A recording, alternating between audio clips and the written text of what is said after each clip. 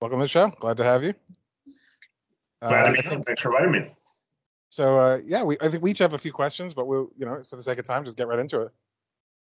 Um, so to start off, why don't you tell us a bit about like the positive impact you're able to make on San Francisco? Maybe some places wish you could have done more or didn't go far enough. For sure. Well, just for a little context, I was elected in 2019, took office in 2020 to what was supposed to be a 4-year term, and I was recalled in the middle of my term. The recall effort started really within days of my inauguration, and one of the things that's a little frustrating for me, of course, is we expected to have 4 years. That's what we were elected to, and we know that changing things like public safety or crime trends is really multifaceted, multifactored. It doesn't happen overnight. It doesn't often happen even in a full first term. But when I first got sworn in, just 2 months after that, we had the COVID pandemic shut down our courthouse, shut down our office, and really redefine the way all of us live our lives. And so it made a really, really major hurdle for us to try to overcome. And then I spent much of my term trying to fend off these recalls. So it was ultimately a major distraction to what we hoped to get accomplished, even though we never expected we'd achieve all of our goals in 1 or 2 or even 3 years. That being said, I'm really proud of a lot of the stuff we did accomplish, including a more proactive approach to public safety. A traditional prosecutor will wait for a crime to be committed and then hope the police make an arrest. And if they do, they'll try to punish the person who got caught. And the problem with that, of course, is that we're only relying on deterrence through more and more increasingly punitive responses to what ends up being a really small percentage of people who actually get arrested for crimes. We tried to be proactive in a number of ways. One was just to take an example from a category that I find personally to be the most threatening and the most dangerous, not just in San Francisco, but across the country, which is gun violence. Instead of waiting for police to bring us a gun case or a shooting case, we looked at the data and we saw that the vast majority of gun crimes and increasingly were related to what we call ghost guns, guns that have no serial number, that are manufactured with the design that they be untraceable, that they not have to go through the normal background checks or controls before they're purchased. In other words, guns that are designed to be used in crimes. And we saw that trend in San Francisco and California, across the country. And so instead of just sitting back and being reactive when a new gun case came our way, we went after the manufacturers of ghost guns. In fact, we sued 3 separate companies that are profiting by dumping illegal firearms into the hands of criminals. That proactive approach is something I'm really proud of, and we did it in a number of other areas. But let me talk about another totally different achievement that I'm proud of, and that's the historic expansion of our victim services work. Too often in this country's criminal legal system, the interests of victims are really reduced to punishment and vengeance. And victims are only uplifted, their voice is only amplified when they're calling for the death penalty or for life without parole. We know that victims have lots and lots of needs, and they're not all the same. Different survivors have different desires. But we do a really terrible job in this country of providing the resources to, for example, reimburse medical bills or provide for therapy or trauma-informed care, to pay for burial and funeral expenses. Basic things that survivors or families of victims of violent crime desperately need simply aren't there because we're too focused on building new jails and prisons and on punitive responses. Now, they're not mutually exclusive.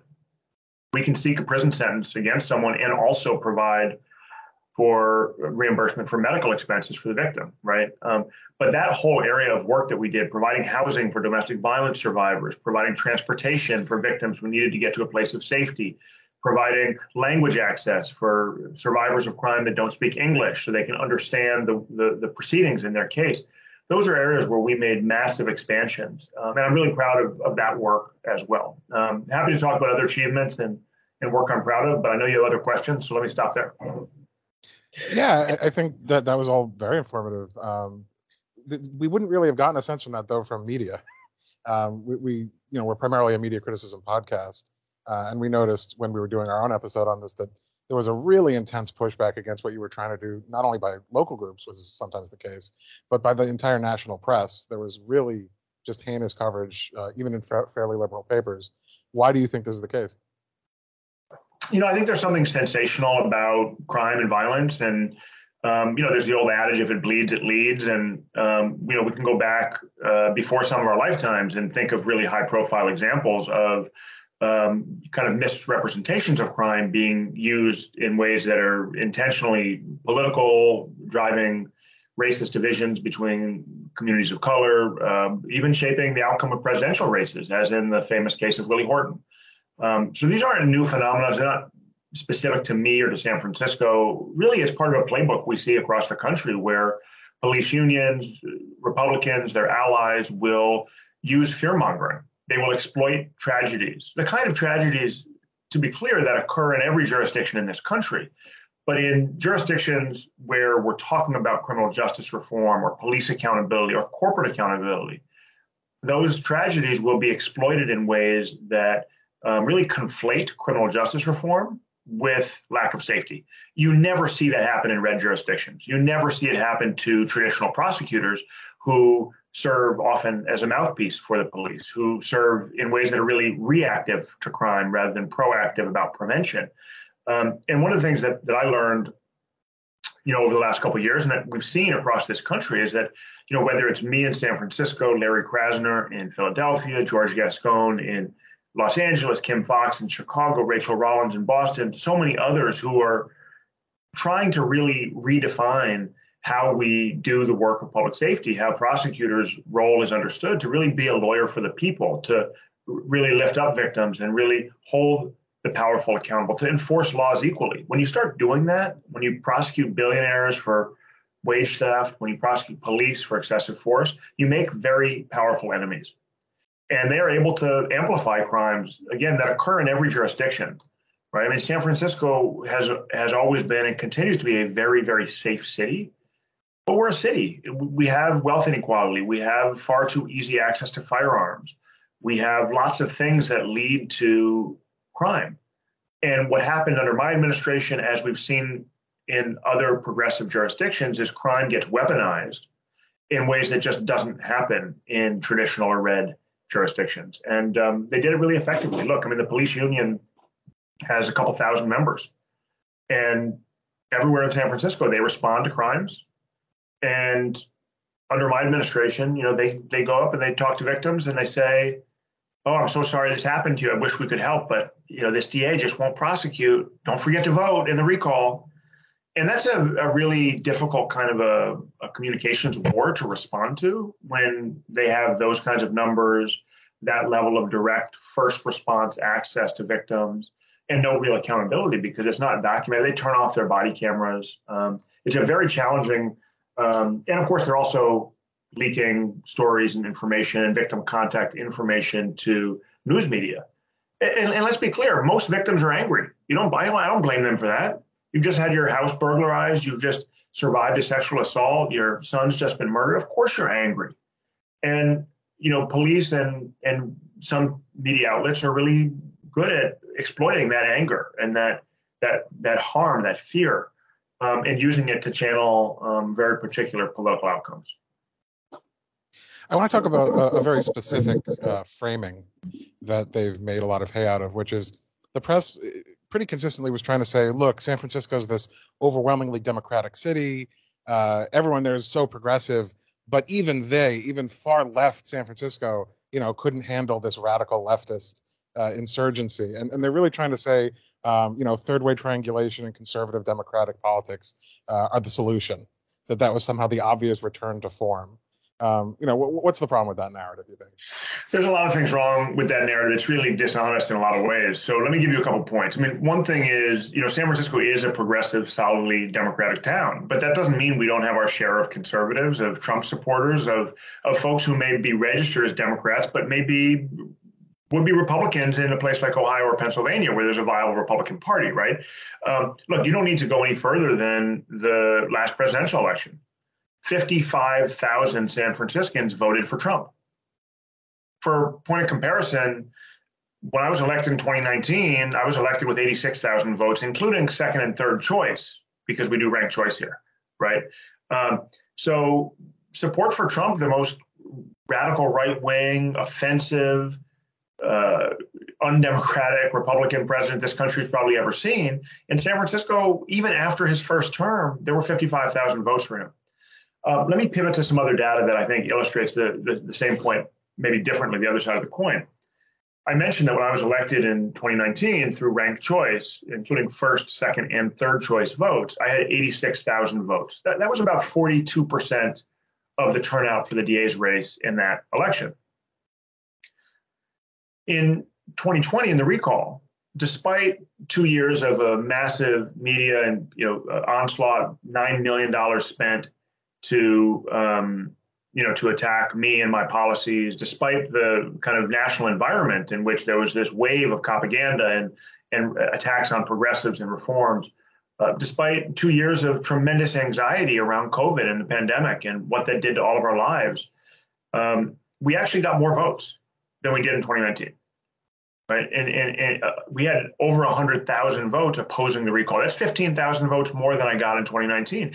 And in percentage terms, it was 45% of the vote. And that's in a context where we didn't have another candidate to run against, right? I mean, we had been made a scapegoat. Our policies had been made a scapegoat. I personally had been kind of demonized on Twitter and social media in ways that were totally disproportionate to the power that I or any district attorney has. And yet, the policies that we were advocating, things like reducing juvenile incarceration or our independent innocence commission that exonerated people who'd been wrongly convicted of crimes, or expanding diversion programs to get folks who are arrested connected with services that address root causes of crime like mental illness and drug addiction. Those kinds of policies, police accountability, our worker protection unit, are overwhelmingly popular in San Francisco. I know it because I was out there on the streets talking to voters all day, every day during the campaign. I know it because that's what polls tell us. I know it because the recall proponents lied to voters and said they believed in criminal justice reform as well. And yet we were in a very difficult context with no other candidate, no track record, no platform to run against. And as I said, a national environment in which people are frustrated for good reason with how the last 2 years of our lives have been. So I think it's important to recognize San Francisco is both less progressive than it sometimes is portrayed. We've never really had a true progressive mayor, for example, at least not in the last 20 years. And it's also true that the progressive base of support that I and my policies had is growing. Yeah, I want to speak briefly. I mean, I know most outlets made a very brief mention of the Republican billionaire funding the recall effort. And I think that certainly is a huge part of what happened. But it's also notable that some of the Democratic leadership really was not behind you in the way that you would expect them to have been. London Breed did not really come out behind you. Even Joe Biden didn't say anything until after the election had happened. And even then, he basically repeated a lot of these propaganda talking points. What do you think? There's still really room for progressives to work within the Democratic Party and to try to, change it for the better, or are we facing just too, recalcitrant an opposition here? It's a good question. It's a tough question. I think, there's definitely room for third-party candidates. I think there's also room for a progressive wing of the Democratic Party. And we see, obviously, the platform folks like AOC and Ayanna Pressley and others have developed. I was proud to receive the endorsement of the San Francisco Democratic Party. And that endorsement, was overwhelming. Only 2 members of the party voted, to support the recall against me. And those 2 members were both people who ran against me for DA in 2019 and lost, right? So everybody else either opposed it or just abstained. And of course, I would have loved to have seen more people. It would have been great to have Nancy Pelosi and President Biden and Gavin Newsom speak out against the recall of a fellow Democratic elected official. But I think in a city like San Francisco, where you have only one party that's capable of winning elections, which is the Democratic Party, it gets infiltrated by a lot of would-be Republicans in other jurisdictions. And so we have a really conservative, or, in local parlance, moderate wing of the Democratic Party. And what you end up having in many races is a moderate against a progressive, in the way that in, Connecticut or Ohio or Pennsylvania, you might have a Republican versus a Democrat. And so that's sort of what we saw in San Francisco, was that the moderates, most of the moderates in San Francisco politics, refused to take a position one way or the other on the recall, and behind the scenes they supported it. Most of the progressives, or other folks who just were looking at substance and data and evidence and not being driven by pure kind of party politics, came out against the recall. And that's true of a lot of people who didn't support me, a lot of people, a lot of organizations that didn't support me getting elected in 2019, but saw how dishonest the recall was, how much it was just straight up lying to voters, saw where the money was coming from, Republican billionaires overwhelmingly, saw the work that we've been doing in office under really historically difficult circumstances, and said he should finish his 4-year term. And then voters, not the mayor, should choose who the next district attorney is, whether it's him or someone else. Yeah. I think for my part, I'll just leave with one last sort of bigger picture question that I think you're well positioned to answer, which is, there's been a lot of energy for the last few decades on progressive causes. We've had oppositions to the wars in Iraq and Afghanistan. We've had Occupy Wall Street, Bernie Sanders attempting elections, the Black Lives Matter movement, and all these different things. But recently, we've been dealing with a Trump administration, conservative Biden administrations, COVID, austerity, elections like your recall, the Roe versus Wade repeal. It feels like, at least recently, it's one step forward, 2 steps back. What would you say to other leftists and progressives, especially younger people, who feel kind of hopeless in this moment where they thought they were making headway and now it seems to be slipping away? It's frustrating. I mean, look, I won a 4-year term and I got booted from office 2.5 years in. So believe me when I say I feel the frustration, share the frustration. I think it's important to remember a couple things. One is, and to quote a quote that's somewhat almost cliche by now, the arc of history is long, but it bends towards freedom, right? Or it bends towards justice. And I really do believe that. I think the nature of social change is not linear. It's mostly, if you look at history, it's not super rapid. And when it is super rapid, often it's not sustainable. Doesn't mean we don't have an urgent need for change, especially in areas like mass incarceration or climate change, right? We have an urgent need for action. And yet the nature of our political structures is that the wealthy and the powerful are deeply entrenched, and it's not easy to root them out, even when you win elections. So I think, for me, there's a couple lessons. One is we can't become overly fixated on the specific outcome of a particular election or even a particular policy struggle. We need to think about every election, every policy debate, every movement as part of a broader long-term strategy for education, for inclusion, for coalition building. And, there's a great book that is sort of a lawyer's lawyer book, but it's called Success Without Victory. And it's about legal struggles, litigation, where the lawyers who filed the cases never really expected that they were going to win in court, that a judge was going to grant what they were requesting. And yet they had success through the process. And I think a lot of movement building, a lot of organizing is like that. Some labor campaigns, maybe you don't unionize, and yet the process can be tremendously empowering. It can be educational. It can achieve concessions from the employer that you never would have gotten but for the work that went into organizing. So I think it's really important to remember that. And I think also from a historical perspective, my parents spent most of my life in prison. My mom did 22 years in prison. My dad did 40 years and was only released about 6 or 7 months ago now. My adopted brother, Zaid Dorn, has a podcast that's out right now that takes a look at that history, the history that led to my parents' incarceration.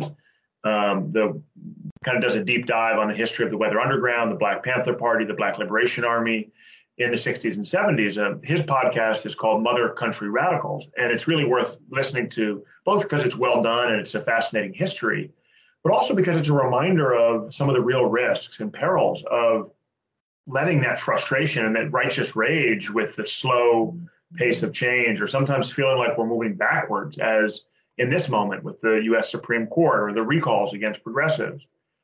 And remembering that even as correct as our analysis may be, as righteous as our cause may be, tactics and strategy matter, and patience is a virtue. And going too far too fast can lead to really dire outcomes that can actually do more damage than good. And I think there's a lot of lessons to be learned from those not so distant histories of people like my own parents about mistakes that set the movement back more than they advanced it. You hear that, audience? Check that podcast out. That is a perfect transition, Chesa. One, what you're talking about, that lawyer's book, what immediately came to mind for me was something like Scope's Monkey Trial, where even though they know they're going to lose the case, they know ultimately because science is on their side, they're going to win the history there, and they have. But this is, to my first question. I think you spoke to it already, but why do you think the media harped so much on our family's history? Our family's history with leftist politics, with constitutional lawyering, with, as you said, that the salaciousness of the crime. Do you think it was just low-hanging fruit for them? Yeah, in some ways. Look, I mean, I think we can all be frustrated with the media coverage we get. I think probably we all are when we see our name in the press. The reporter might think they're doing a puff piece, and we're going to quibble with a couple details or choices of adjectives. Obviously, I wish we'd had different media coverage in San Francisco and in our race. And look, maybe our family's history was a distraction in some ways. I think, big picture, this is also a question of what consumers of media are looking for. And especially in this day and age, we know that they can really easily measure clicks and read-throughs and conversion rates to subscriptions. And I think, and I've heard this from a lot of editors in local press. They've sort of said, look, if your name is in the headline, it generates clicks. And so even if we're writing a story about crime in Oakland, which isn't your jurisdiction, if we work your name in there, more people are going to read it. And so, on the one hand, we can be upset at journalists or mainstream media for that. But in some ways, it's also more a reflection of the kind of trends and what people are clicking on and reading.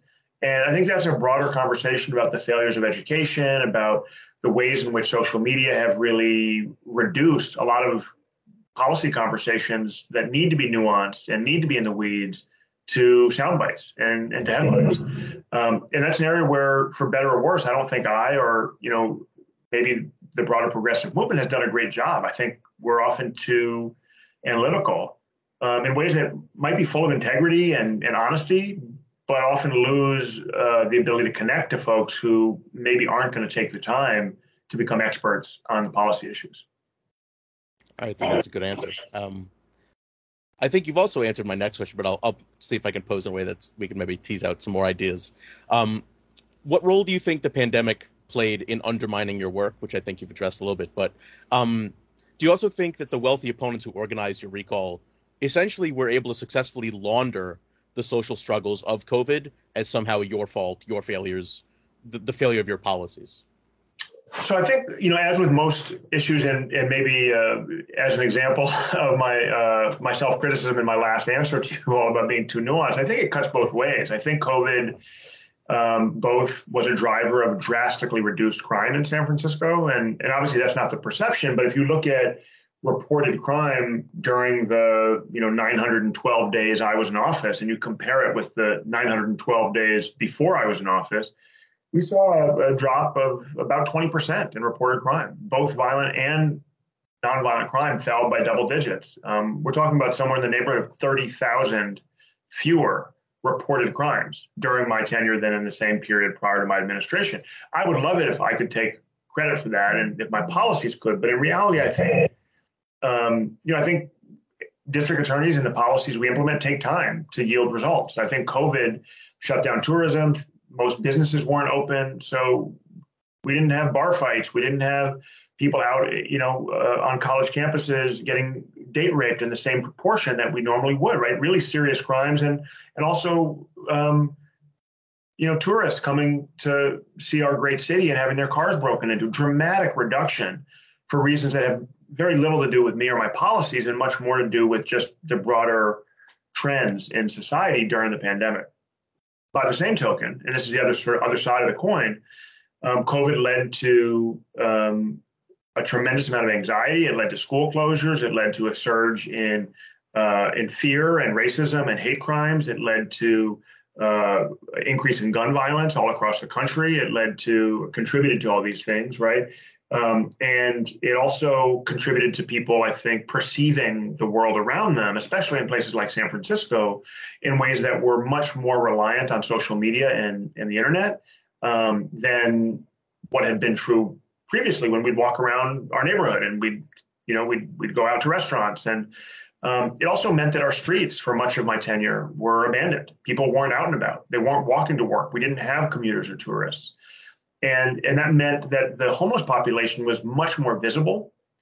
And in San Francisco, a lot of people associate homelessness with crime or with lack of safety. It also displaced certain categories of crime. So people who earn their living committing crimes, property crimes, shoplifting, or car break-ins, all of a sudden started targeting garages in neighborhoods that traditionally had never been, had never experienced significant amounts of crime. And that meant we had an entire universe of folks who maybe were indifferent when there was a murder in a mostly black neighborhood or when a tourist car got broken into. But if it's their garage, that's close to home. That's home. And so it kind of mobilized politically a group of folks that otherwise might not have been disturbed by the policies that we were implementing or the reforms that we were spearheading. So I do think that COVID, and look, I'll give one last example of how it hurt. A huge part of the work of an elected official, especially a citywide elected official who's new, who's an outsider, right, who's not part of the political family, the city family, as they call it here in San Francisco. A big part of the job is to build relationships, to show up for communities, for groups, for Democratic clubs, for other elected officials, for cultural events. And I only had 2 months to do that. And then everything got shut down. And so it was really easy for my detractors, for the police union, for the folks the moderates, for the folks who wanted a scapegoat for other areas of failed policy, like our failure to build housing or our failure to provide public health services that prevent fatal overdoses or treat mental illness. All the folks responsible for those failures were all too happy to scapegoat criminal justice reform. And it was really hard to break through the stereotype, partly based on family history, as you mentioned, Alex, partly, just based on, stuff that our detractors had said even during the 2019 campaign, because I wasn't able to be in person with people.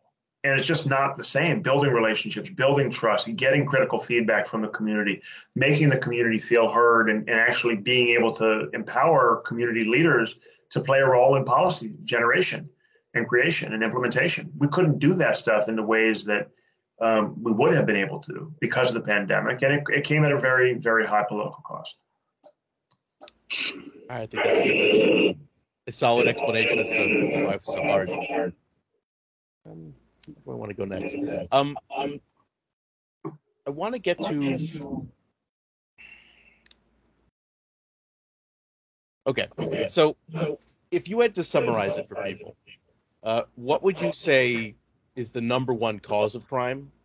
And also, what's the number one way to help combat the perception of a rise in crime?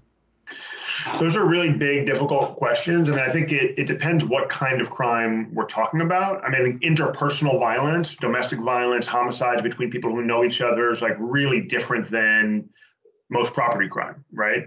But let me answer this way. In San Francisco, back in 2018, right before I was elected, according to the Board of Supervisors, a legislative analyst report that they published, about 75% of people booked into the county jail for any crime were drug addicted, mentally ill, or both. In other words, maybe it's not a cause, but there's a strong correlation between people who end up getting arrested and people who have what I would consider first and foremost public health issues that need to be addressed. And so from my perspective, and this is what we campaigned on in 2019, we will make our communities safer if we are proactive about addressing those public health concerns before a crime is committed.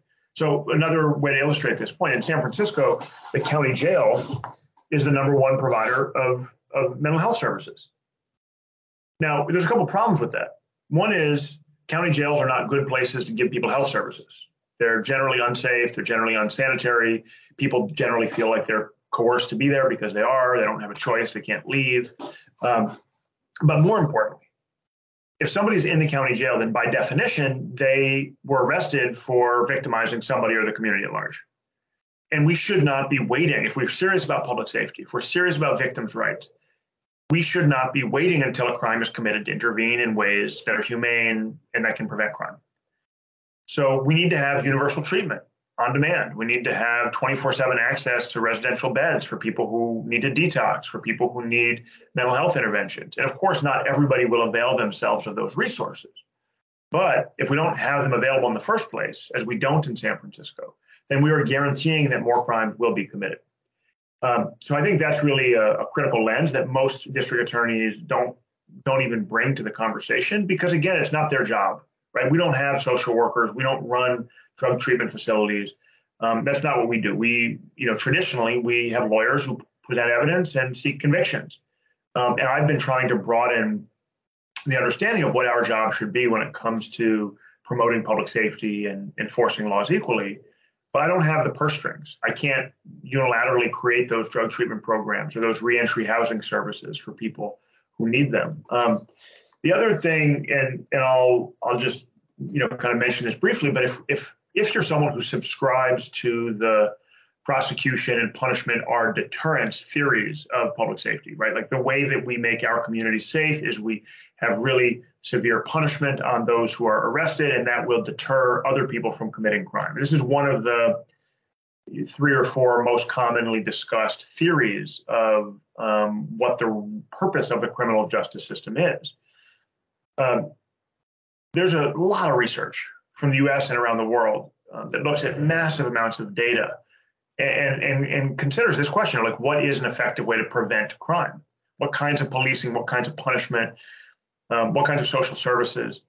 And one thing we know is that the severity of punishment is a really, really weak correlation with deterrence for reasons that are pretty obvious. First of all, most people don't get arrested for crimes. Most crimes don't get reported. Most reported crimes don't result in an arrest. Most arrests don't result in a conviction. So there's this real kind of attenuation problem between the punishment that a particular prosecutor metes out and what's going through the mind of a person who's about to commit a crime. There's another problem, which is an obvious one and maybe close to home for our family. My mother didn't participate in the really horrific crime that she was arrested for and that she and my dad served so many decades behind bars for, because she'd done some kind of a sophisticated analysis of what the likely punishment was, or whether there was the death penalty or not in her state. She committed her crime because she didn't think she was going to get caught. She didn't think anybody was going to get killed. She didn't think anybody was going to get hurt. And she certainly didn't think she was going to get caught. And the reality is most people who commit crimes don't think they're going to get caught. If they think they're going to get caught, they probably won't commit the crime, which is why the National Institute for Justice says in a report that they did on deterrence that the single most effective deterrent is certainty of arrest. When you're in a jurisdiction where there's a high percentage of arrests for crimes that are committed, people are less likely to commit crimes. I don't care how drug addicted or mentally ill you may be. I don't care how irrational your thinking may be. If you know that you're going to get arrested, you're going to avoid committing a crime because you may be high risk, you may not be risk averse, but it's going to ruin your day if you get arrested, at least your day, regardless of what happens next, right? You're going to jail. You're not going to get that next high. You're not going to go home to your family. You're going to lose your job. It's bad news. But in a place like San Francisco, the police are only making arrests in about 1% of reported car break-ins, right? There's a 95% chance in San Francisco that if you commit a crime and someone reports it, which often doesn't happen, you won't get arrested anyway.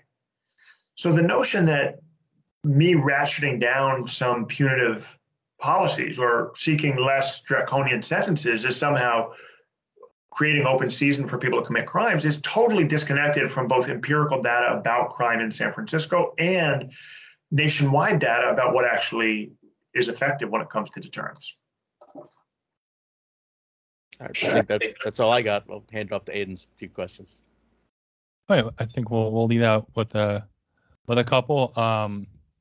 First, I mean, since we're basically on the topic already, I guess, in the U.S., as you've basically explained, we largely understand justice as a punitive process, as opposed to what most progressive activists and politicians would like to view it as, which is as a rehabilitative one.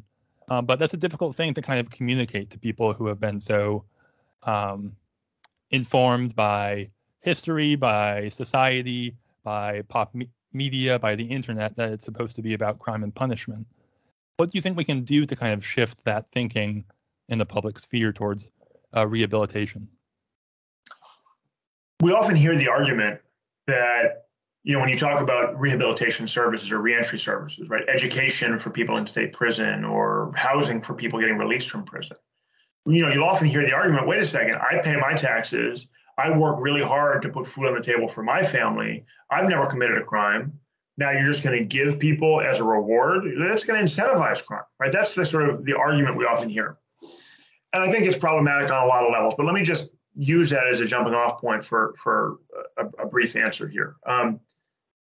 If we lift the bottom, if we have a more robust social safety net for everybody, right? If we had universal access to healthcare and to education and to housing, for example, the way they do in many Northern European countries, then people wouldn't be so upset at those kinds of things being provided to jails and prisons. And we would make a dramatic impact on reducing recidivism, or the rate of rearrest after people are released. Part of the problem is that in this country, and this is something that both leads to crime in the first place and makes it harder politically to provide the kinds of interventions after people are convicted of crimes that can really address root causes and be effective. Is that we don't have a meaningful social safety net. Education is massively expensive. Healthcare is inaccessible to so many. Housing, impossible to attain for far too many millions in this country.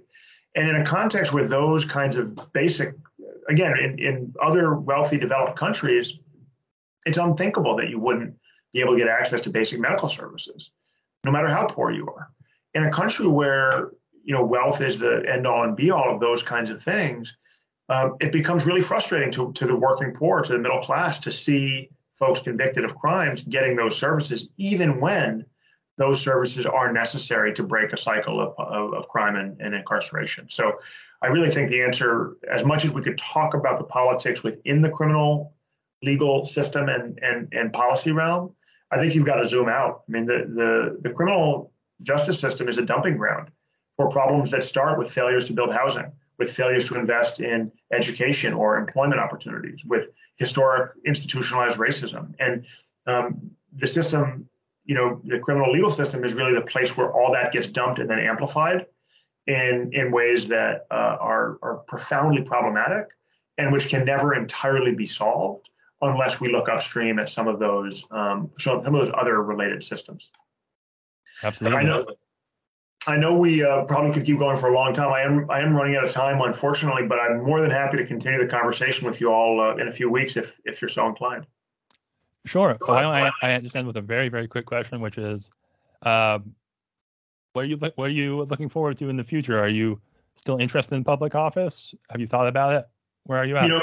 Yeah, I mean, definitely it's on the table. I mean, I loved the impact we were able to make over the last couple of years. I'm really proud of a lot of the work that we achieved. And for me, I've never been someone who sought out a life as an elected official. It's not the end goal for me. I want to find ways that I, with my particular skills and life experience, can support the values in the communities that I represent. And if that means running for office again, I'm open to that. If it means doing something very different, being a litigator, which I love doing as well, or being a teacher, which I love doing. I'm really committed to the values and to the movement. And I recognize that a movement cannot succeed in the long run if it's totally dependent on one person or a small group of people. It's got to be diverse. It's got to have a deep bench of candidates and of leaders and of ideas. And so I really want to respect the process that led me to run in the first place, and that may lead someone else to be a better candidate for district attorney or mayor or whatever the next office is. And I want to play a role in supporting them with everything from, knocking on doors to fundraising to helping generate and implement data-driven policies that make our communities stronger and more resilient. Well, fantastic. We look forward to following you in whatever you do next. And thanks so much for your time. Thank you all. Really enjoyed the conversation, and hope we can do it in person one of these days. Excellent. Yeah, thanks for coming on, Chesa. We'd love to have you on in the future. Sounds good. I'll look forward to it. Going forward. Have a good vacation. Right. Thanks all. Appreciate you. Thank you, Chesa.